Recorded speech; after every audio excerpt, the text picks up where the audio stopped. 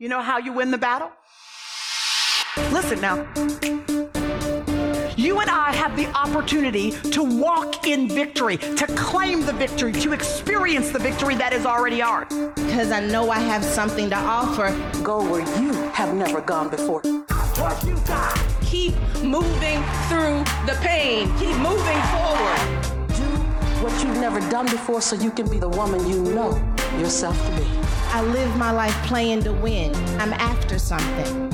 So much in you. Keep on praying. We have the victory. Hey, Purpose Chasers, welcome to another episode of the Pray, Plan, Slay podcast. And as promised, I am back with an all new show, all new guest, and I'm super excited for you guys to hear from these amazing people that will be coming on for the next few weeks and into the new year.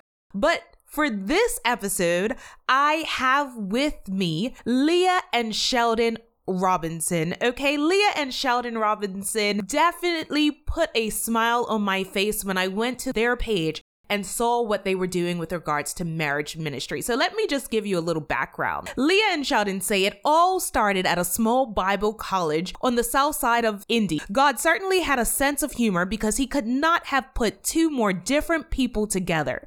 Leah, an introvert, Sheldon, an extrovert. Leah growing up in the country and Sheldon in the city.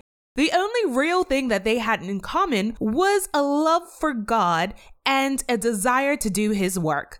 2.5 years later, they were married and determined to have a thriving marriage. What became very apparent to them shortly after their wedding day was that marriage was hard. Not only did they have personality differences, but the way that they communicated, thought, and expressed love were all different too. Instead of staying frustrated with each other, they decided to accept their differences and learn more about each other. They saw that the differences God placed in them is actually what makes them the perfect team. What they do now is help others to create thriving marriages by mirroring biblical principles, teaching the major differences between the sexes, and helping others to see that their differences are actually what makes them the perfect team. Let's welcome Leah and Sheldon to the show. Leah and Sheldon, welcome to the podcast. Thank you. I'm glad to be here. Yes. I'm so excited to talk to you and to have you on the podcast, especially with all that you're doing with your marriage ministry. I know on the podcast in the past, we've talked a lot with our singles, but I also wanted to talk to our married women and men who listen to as well. So before we get into the conversation, I want you both to tell us a fun fact about you that is not in your bio. Well, I love baking, pies, cookies, all the things. I actually created this apple pie recipe that basically anyone who tries it says it's like the best apple pie they've ever had. So not tooting on my own horn, but I am I love baking. I would say for me, I was an avid table tennis player. And yeah, I kind of picked it up in college and got pretty good somehow. So you're kind of like a legend at the college I now. am. Like people just kind of speak your it's name. Weird. Yeah. The table tennis. Yeah. True. Those are both really cool fun facts. I am not much of a baker, but my husband is. Ooh. And I'm sure he would love your apple pie recipe. That sounds absolutely amazing. And table tennis, that definitely requires coordination, which I tend to lack. But good for you. That sounds exciting. So we heard in your bio that you started this marriage ministry where you do marriage coaching. What led you to start that ministry? And before you even get into that, why don't you tell us a little bit about how you guys met? Yep. So I'll start off with how we met. We met at a small private Bible college here in Indianapolis, where we're located. It's called Indiana Bible College. Shout out. Bridal College. Yeah. And it's Indiana Bridal College for the kind of a local nickname for it. Shout out IVC. Yeah. And so I believe, what was I, a sophomore? And she came in the year after me and pretty much started hanging out almost right away. They call a icebreaker social. and Leah really broke the ice. So. I was hardcore flirting. I didn't think I ever had a chance with him, and so I was like blocking him from playing mini golf. Yeah, just hardcore flirting. Yeah. And so kind of hit it off right away, and pretty much boyfriend and girlfriend shortly thereafter, I would say. Yeah, so that's how we met. Indiana Bible College, Indiana Bridal. Yeah. So from Indiana Bible College to marriage ministry, how did you two get into that? So honestly, we've always had like a burden, a passion for relationships. And we actually like created this fun little photo session of like the to-dos and not to-dos while like you're Christians dating. One of them was like, you need to not see the spine of your Bible, but like the long part, like in between how far you sit close to each other. Anyways, there were a lot of fun little things that we did in that, but just something looking back. But honestly, I've always had a dream to become a marriage counselor. But after going through Bible college and then like realizing all the extra schooling that it was going to take to that, it just didn't really seem in the cards for what we were doing.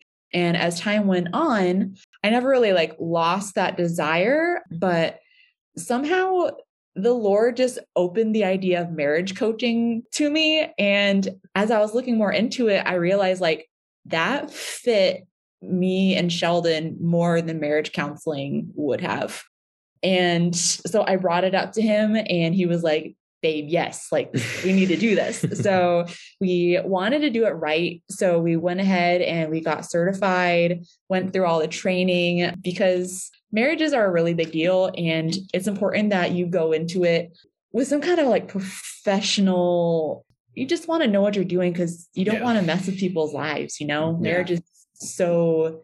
It's foundational. It's important. And I would just really want it to be a good resource for people, I think. So I think that's definitely really important. And you're right, marriages are a big deal. But one of the things that I have noticed just as time has gone by, to be married is more taboo at this point than not to be married. I find a lot of people, the millennial age group, most importantly, they tend to, and the ones going down, don't believe in marriage. The way relationships are developing right now, it's just looking so different and so unique and hard for me to get a grasp of. I mean, first it was just, there was marriage, and now there's couples and thruples and all sorts of things in between that I can't quite keep up with.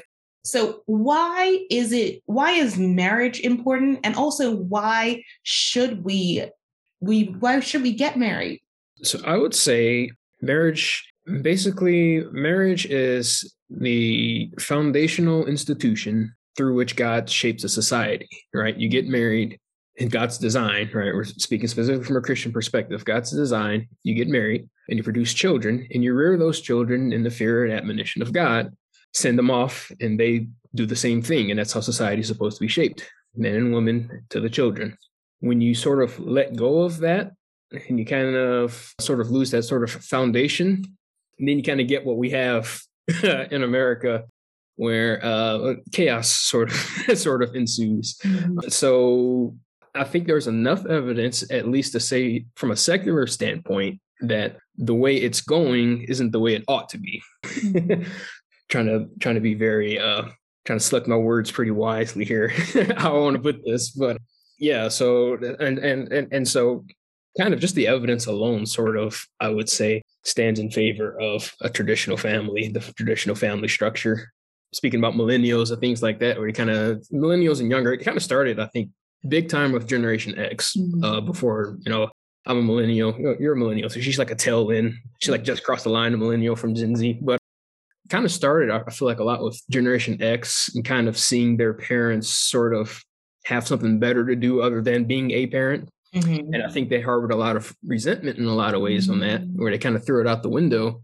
And then everything else is just sort of tailspun from there.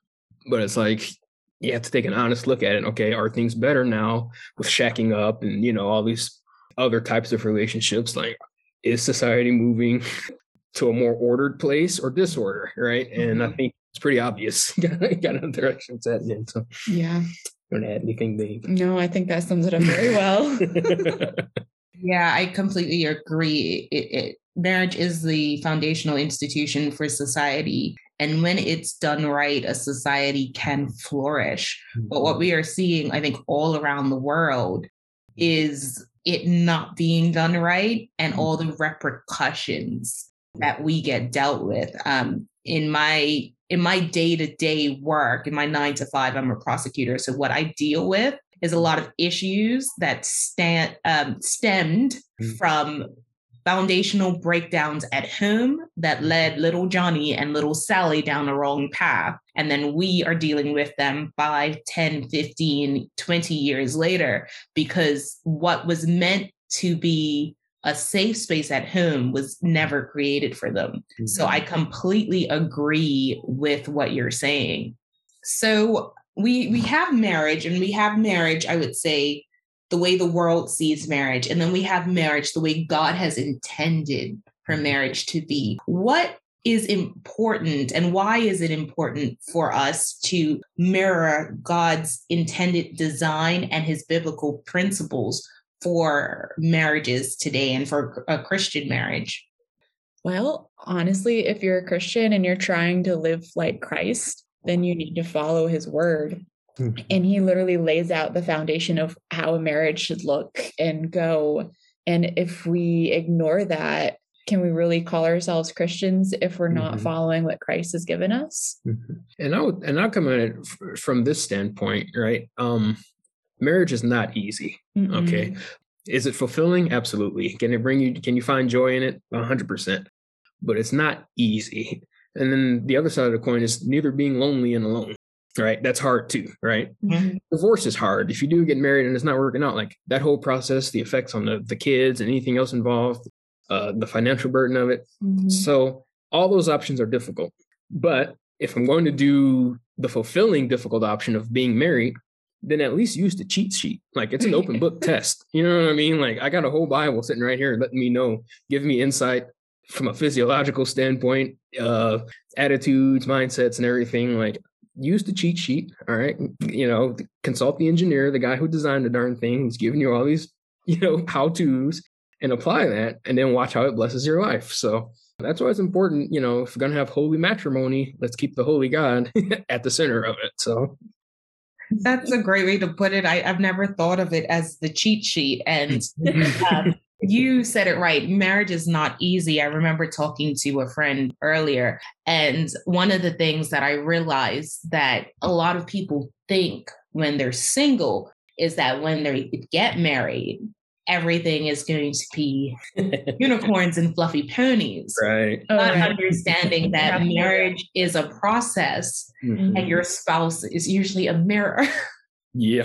to you, and some things you don't want to talk about and you don't want to deal with, and you have to make a choice. I find every single day that not only am I going to love this person, but I'm going to stick inside this relationship, inside this marriage, and commit to working it out, whether we're having a great day or whether we're not having a good day, whether, we're all communication is going well, or as we like to call it, we're having a nice, heated debate, but that we still remember to put God first in our marriage. So what is one of the biblical principles that you feel that most people tend to leave out or easily forget about when looking at their marriage?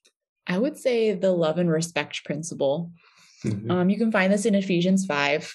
When we look at the psychology of men and women, men want to feel respected and women want to feel loved. And this is literally laid out right in Ephesians 5. And when you create this cycle of a woman respecting her husband, the husband wants to love his wife. When the woman feels loved, she wants to respect her husband. And it's just a love cycle that goes on and on. Both couples, both members of the relationship, they feel more fulfilled when their buckets are full this way. But if we break that cycle and a woman starts disrespecting her husband, then he's going to just feel out of whack. He's going to feel like he's just trying to earn the respect. He's going to try to be gaining respect, and he won't be able to feel free to love his wife as he should in a marriage. And the cycle is just so important to a healthy marriage. We actually really learned this from the book called Love and Respect. Do you remember the author? I don't remember the author.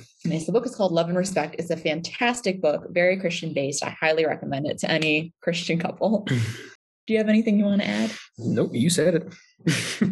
I think that's important, love and respect. But let me ask you this. Mm-hmm. What does respect look like for a man, and what does love look like for a woman? Mm-hmm. Yep, so that's an excellent question, because there's been a lot, I feel like, talked about and written and spoken about in terms of love, right? I mean, yeah, love songs, there's books about it. There's, you just pick your poison, right? You can always find out, there's romance tips online. Just Google like love, and you get a whole host of all kinds of varying results, a lot of which can be good. The 5 love languages, a lot of people are very familiar with that. Mm-hmm. But not a lot of people talk about respect. Yeah. Not a lot of people talk about respect. So from a kind of a macro perspective, it looks like what respect in a marriage looks like is my wife recognizing and honoring me as the priest and head of the household. Now, a lot of people might hear that and get turned off, they get a little scared. Oh, we're talking about, head of the house, and they automatically think that means, walking all over everybody, on sort of the movie The Color Purple, or it's just, all heck breaking loose kind of a thing. And that's not what that's talking about. But so respect looks like sort of a trust in the leadership. Basically, the way I like to put it is, if there's something major that comes up that's going to affect the direction of the family, you talk about it, you counsel together, and basically the man is going to make the final decision. All that to say, if it goes awry, then yes, it's absolutely on his shoulders. Okay, he does have to deal with the consequences of that. But as a man who loves and cherishes his wife, I'm obviously going to only make decisions that are going to benefit us all together. So sometimes it looks like taking some risks. Sometimes it may be something as simple as, just you name it, whatever it looks like. What school the kid goes to, right? Something simple like that. Or if a guy has insight, well, maybe this will be better, instead of us having to have a knockout drag out about it, it's kind of, okay, you're the husband, we'll do that. But ultimately, those consequences, all that burden falls on the man. So the wife doesn't have to take on, that sort of thing. So it manifests in a lot of ways, but those are just like a couple of big picture sort of items or whatever. And interesting to add to that too, is that when a man knows that his woman is backing him up, that he trusts in her, it allows him the freedom to be the man that God has called him to be. Because if he's constantly worried about messing up and her just holding it over his head for the rest of his life, then he's going to be stuck. He's going to feel frozen, and he's just going to be worried about trying not to mess up. Mm-hmm. So it's a really big deal for a woman to support and honor her husband in that way. And that really helps him to be the man that God's called him to be.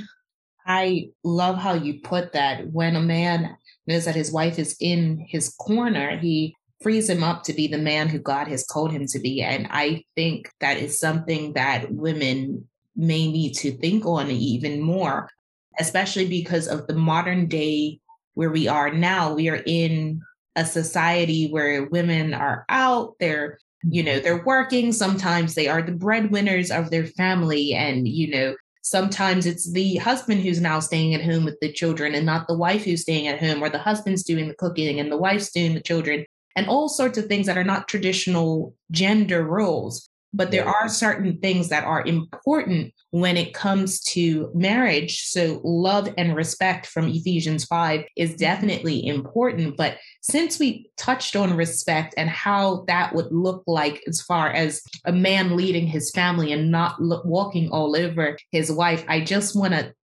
touch on the S word that women hear. And it can go one or two ways. Usually it goes the second way. It's the word submission.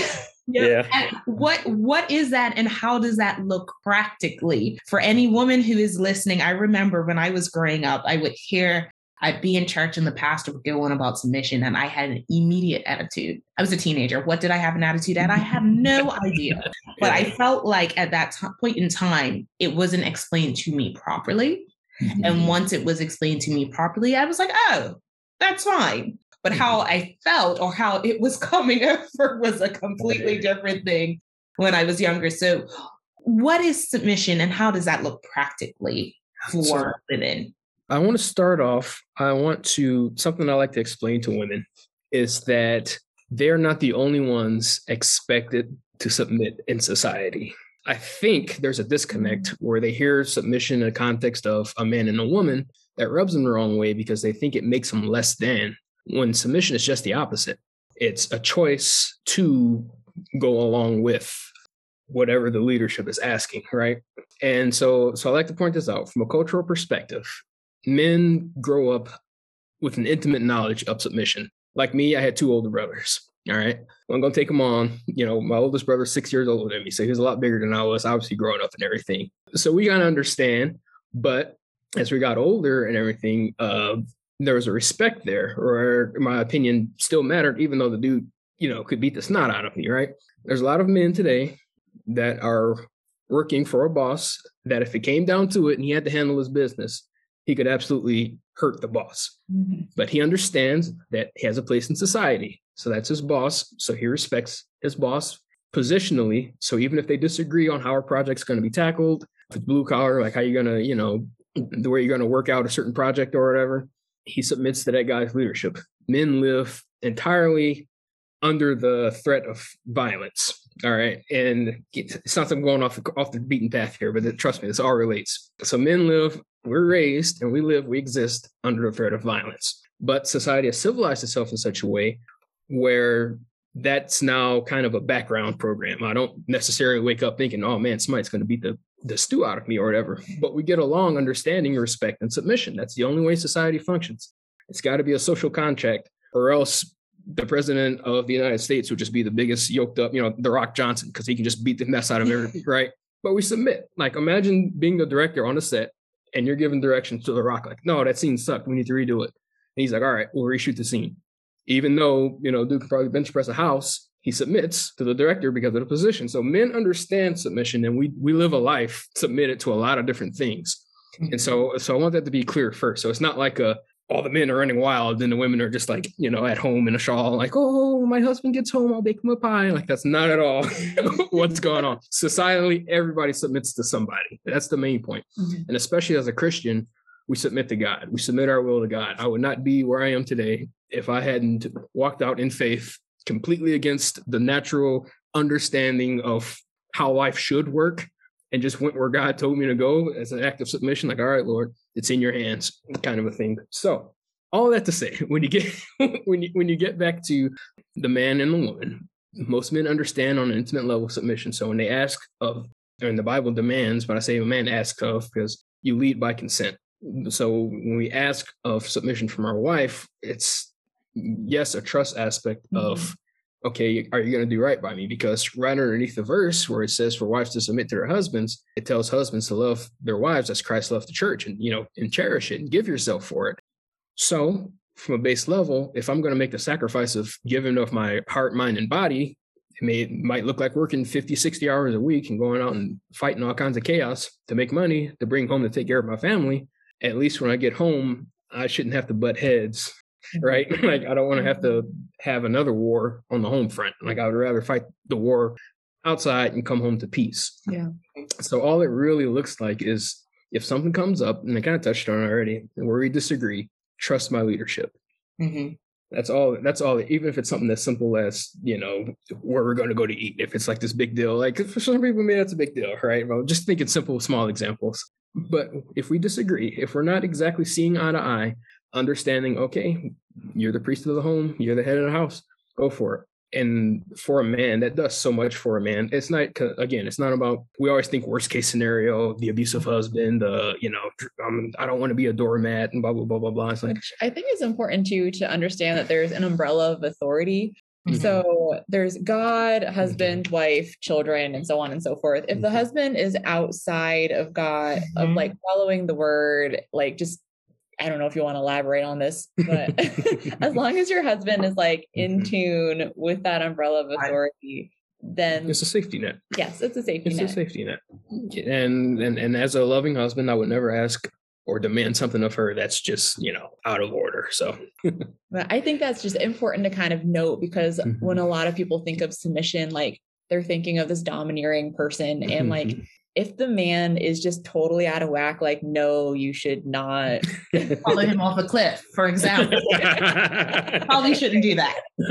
Right. But I completely agree with what you both were saying, because I think it's important that with a level of submission, there's also that level of love and respect that you get from your husband. So it's not a dictatorship. There's things that have been, taken under consultation. I think my pastor said to us in our premarital counseling that there are just some things that God has instructed your husband that you are not privy to. So that's when that level of trust comes in. But she also said that there is a certain level of wisdom in your wife that you also need to listen to, because there are some things that women, we just pick up on a lot quicker than men. I think that's how God designed us, so that we can complement each other.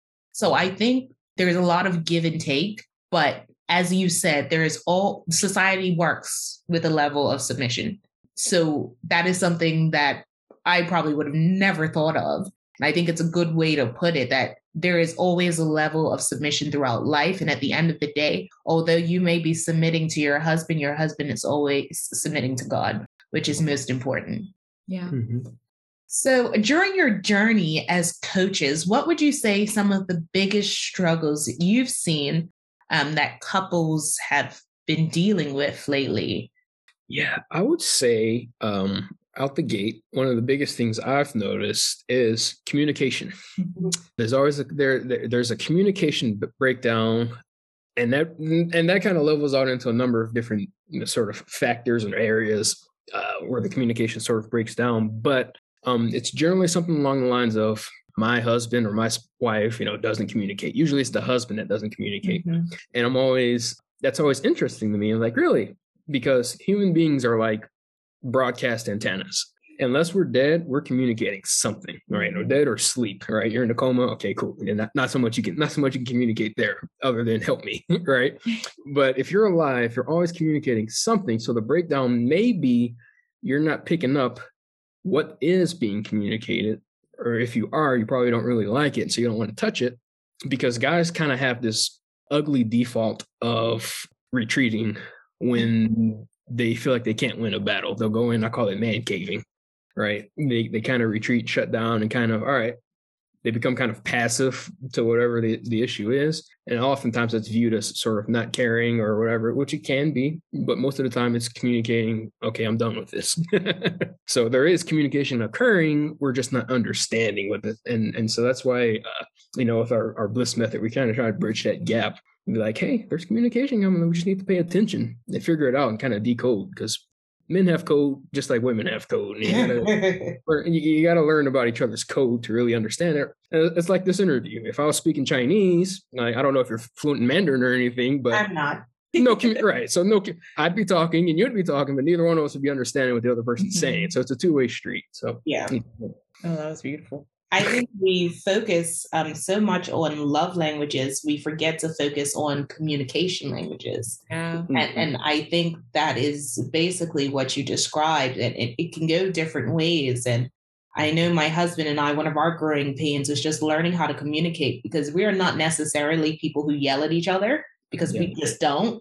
He didn't get yelled at growing up, but there's a tone in his voice and there's a tone in my voice where he says, I'm yelling, and I say he's yelling, but none of us are actually raising our voice, but it's to understand the different things. So because I'm a lawyer, my way of, I think he says it's more like my lawyer tone, like how I would start in court, and I don't yell at anybody in court, but that for him is enough to be yelling.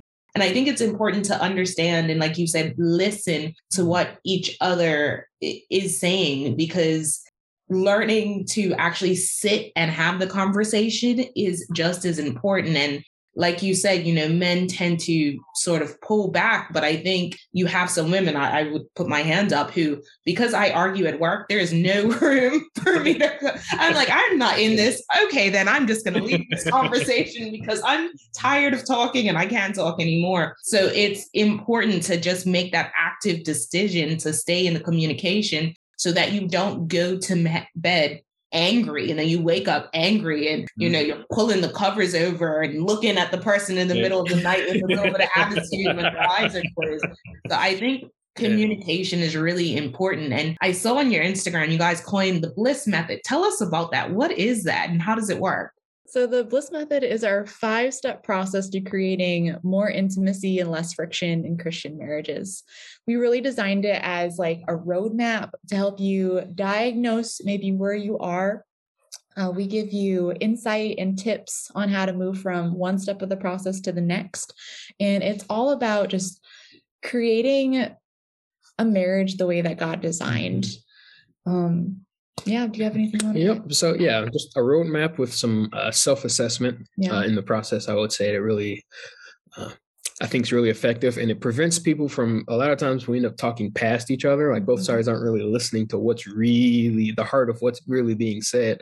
Be it a breakdown in how, one spouse is trying to say what they mean to say, and maybe they're not saying it, or, you'll see people, they'd rather kind of beat around the bush on certain issues or whatever, but it's Bliss Method kind of cuts all that out. Like, let's get to the meat. Let's get to the heart of it so we can begin to find some ways we can move forward and really change your marriage into what God intended for it to be. So, they say you go from feeling like roommates back to soulmates. Love that. Roommates back to soulmates. And I think one of the things that I can echo on is a lot of times, even if it's not in your marriage, outside, and that's where self-assessment is very important, is that you may be a person who just listens to respond. Mm-hmm. So because you listen to respond, you're not actually hearing what somebody is saying because you're in your head trying to respond quickly to what somebody says. And I think that is just probably, as a lawyer, that's sort of a default setting for me. My husband did debate growing up internationally, so that's sort of a default setting for him. So it's the active, trying to make sure that you're actively listening, not to come up with a response, but actually hearing what you say, what each other is saying. And I think one thing that we've come to learn is that I'm sorry goes such a long way, even if, because I try to, I know when I've gone too far in any sort of conversation. So my thing is, let me stop talking before I go too far, because I know I can go too far and I don't want to, because I respect you. So I'm just going to go and stop talking for now. Well, I can calm back down so I can talk to you like a sane person. So sometimes it's good to know what your triggers are as well. And while you're working on your triggers, know what you need to do in communicating that with your spouse so that they can understand that that's something you need to do for you guys to have a cohesive time. Yeah. So how would you say, self-assessment and self-awareness plays a part in marriage? Very, very important. I think honestly, I think any change for the better begins there. If you want to improve your marriage, that's where you start. As a rational person, you have to ask yourself, how am I contributing to the issue, whatever that issue looks like? How am I, even if you feel like this is 100% your spouse's fault, stop, try to remove yourself from the emotions of the situation, because when emotions are high, rationale is depleted, right? How am I contributing? What am I doing that's making XYZ the problem? I think is such a big, and that's why it's the first letter to B. Become self-aware. Like, learn about yourself, learn about your conflict management style, learn about your love languages, you need to understand all of that. So, just the term trigger, right? There may be something that you haven't even explored yet, that just the word hits you the wrong way, and all of a sudden, boom, emotions are up. Everything's elevated and blown way out of proportion. But to even hear somebody say, "Oh, you're overreacting," is offensive. But it's like, are you? You need to separate yourself. Try to get away from the emotions of the tension, everything that's going on, and let's see how my thoughts, words, and actions are contributing to the issue in my marriage. Anything on that? 100% to what you just said. That is really good. Now, earlier you mentioned to me that you have 2 little ones. Mhm. Does your communication change or your communication style change for let's say whilst your wife is pregnant and full of hormones, when she's just a new mom and dealing with the crying, screaming baby? How does your communication change with the ebbs and flow of life? Yep. So as a guy, from a guy's perspective, I always try to be, which is was not a strong suit for me, just my personality type. I don't rate very high on empathy, but I've learned I think she would say the same thing. I've learned to sort of always try to look at something from somebody else's point of view, right? I can never be a woman. I don't care what society tries to tell me. Like, there's nothing they can do to turn me into an actual woman, right? So understanding that I'll only understand her to a degree when it comes to that sort of a thing. So I just kind of try and read her. I think that's the key for me, is like, how's she doing? Like, and she does well to try and keep things at an even keel, right? And I think she got a lot of that she does for me. But at the same time, so like, it's every phase of life is like completely different. Like, if she's pregnant or whatever, like, you try to spoil her a bit more, let her take it easy. At one point I went and got my mom's up in Michigan. I went and got her and brought her down here for a few weeks. Like, hey, she'll take care of you, everything's going to be all right, kind of a thing. I think most guys kind of have a sort of softer approach. I think babies kind of do that to us too, and everything. But ultimately she does come first. So even if, the kids can cause a little tension, all right? And I'm going to put that lightly. Kids can cause some tension, but understanding that she's my wife before they were my kids, period. And so she comes first. And that's how I always kind of laugh. It's like the men are the disciplinarians and it's like this evil role, but it's not. Like, you wouldn't let an adult disrespect your wife. Don't let your kids disrespect your wife, because that's still your wife, even though it's her kids too. She's my wife before they her kids. So, you know what I mean? But so it's kind of understanding that, and kids are really transformative in that sense too. You kind of pick up on some sensitivities and things like that. So it changes a little bit. But we don't fight with each other. So we have conversations. Very productive. I love the way different couples talk about their conversations or their debates or their, I think my bishop calls it intense fellowship. Yeah. It's always a different name for it, and a smile, which is always puts a smile on my face.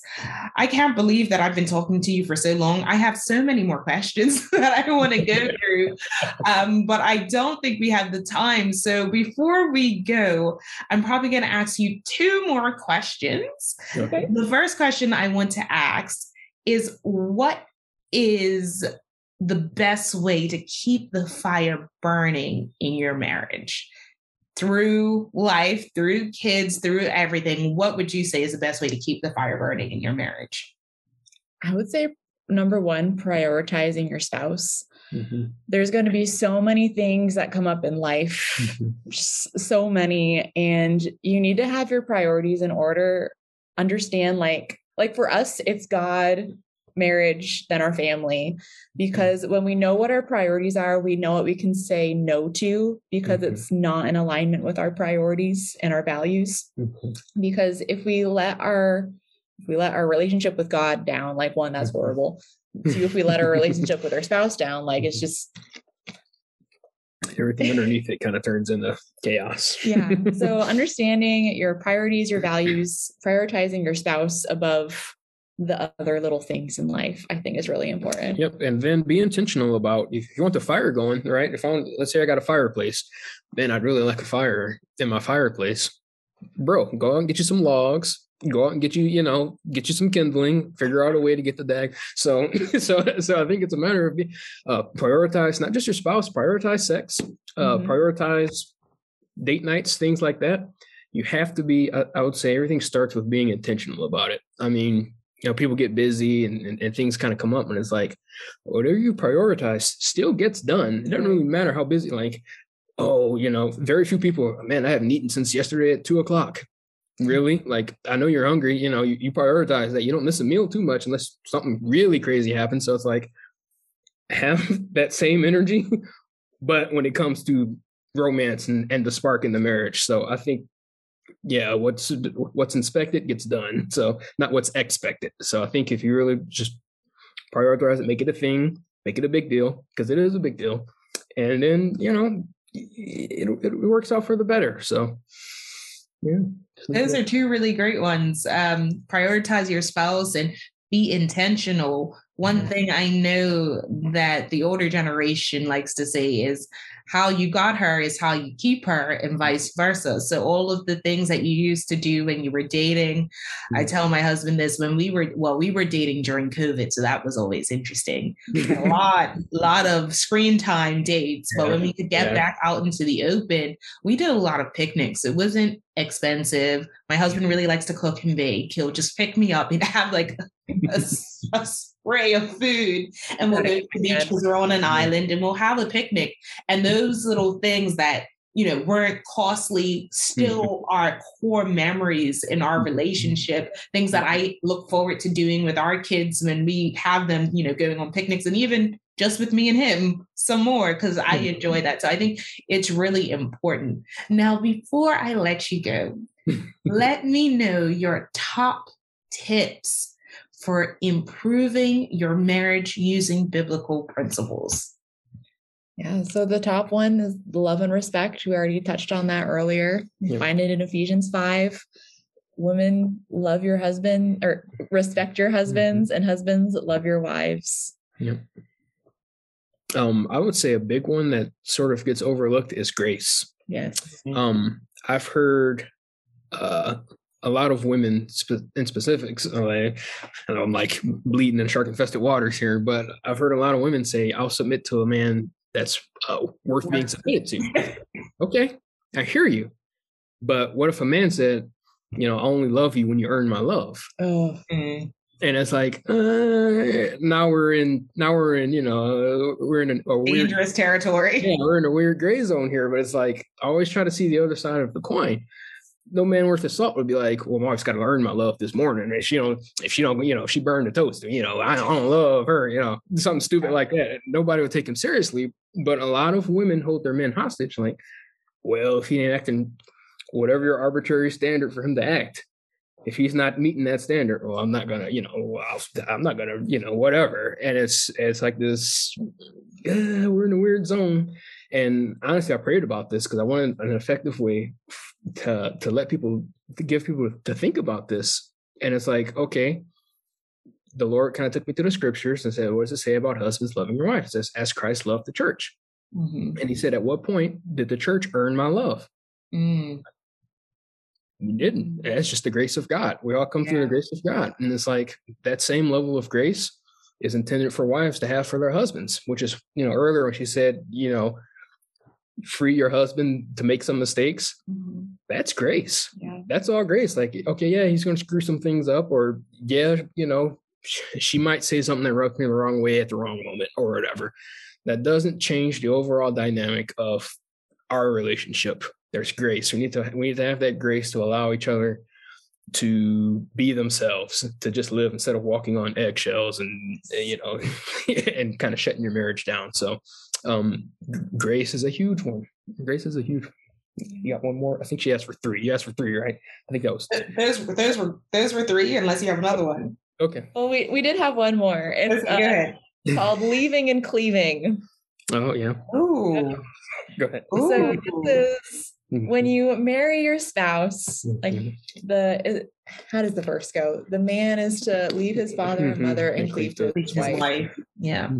So we got to be careful not to let our parents or in-laws or outlaws, just anybody affect our marriage. Your marriage is between you and your spouse, not between you and your mom and your spouse, you and your sister and your spouse. You and your spouse are the team now.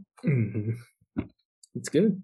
That is really good. So we have love and respect, Grace and leave and cleave. And they are all very important points. I think on the point of grace, one of my friends sort of explained it to us when we were, getting married, still newly married.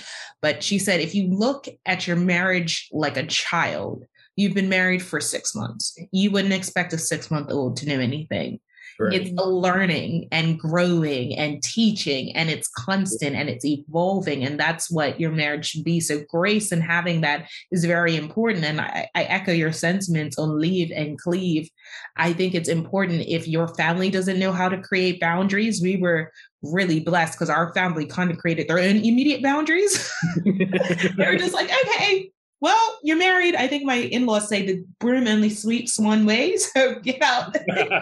We don't need to see you anymore. So, and my mom as well, and my dad. So I think that, benefited us, but making sure that if you don't have people who are, overstepping those boundaries, you draw clear lines. Yeah. Because it is, like you said, it's you and your husband or you and your wife against the world at this point.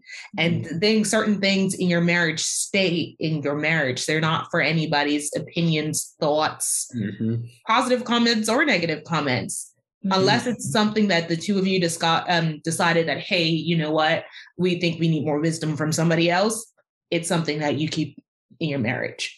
So this has been a phenomenal conversation. I have really enjoyed it. I feel like I can sit here and talk at least another hour at minimum with you, but I know the time has come to let you go. So before you go, please tell us a way that we can connect with you via social media, and definitely how we can work with you for anybody listening who is like, you know what, I think I need a marriage coach. Tell us your details. Yeah. So of course you can connect to us on Instagram at Sheldon and Leah Robinson. You can also connect to us via our blog, sheldonandleahrobinson.com, either in the link in our bio, or there is a page on our website where you can actually apply for a free marriage strategy session with us. In the session, we help you identify what area in your marriage kind of needs some work on. We'll help you identify, create a vision for what you want your marriage to look like, and help you create goals to help you get there. Yep. And I would just say it's Leah without an H for anybody that's kind of typing and searching. So LEA. So Sheldon and Leah, LEA, Robinson.com. So. Okay. And of course, I will put all of the links in the show notes, guys, so you can just click a link and it'll take you directly to everything that Leah and Sheldon has just told you about, their links to connect. Definitely connect with them. Tell them that you heard them on the podcast. Sheldon and Leah, this has been absolutely great. Thank you for being here. And I feel like I probably will ask you back at some point for a part 2 so we can finish the conversation. Absolutely. And we're down for that.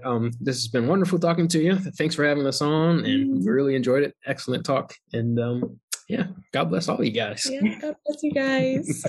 All right, guys. Thank you for listening to another episode of the Pray, Plan, Slay podcast. We hope that you have enjoyed this episode. Be sure to like and subscribe.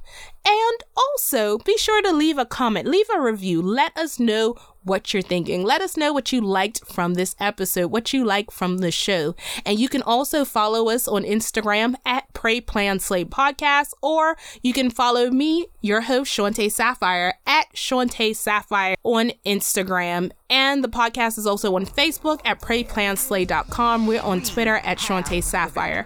All that information will be below in the show notes. Thanks again for joining us.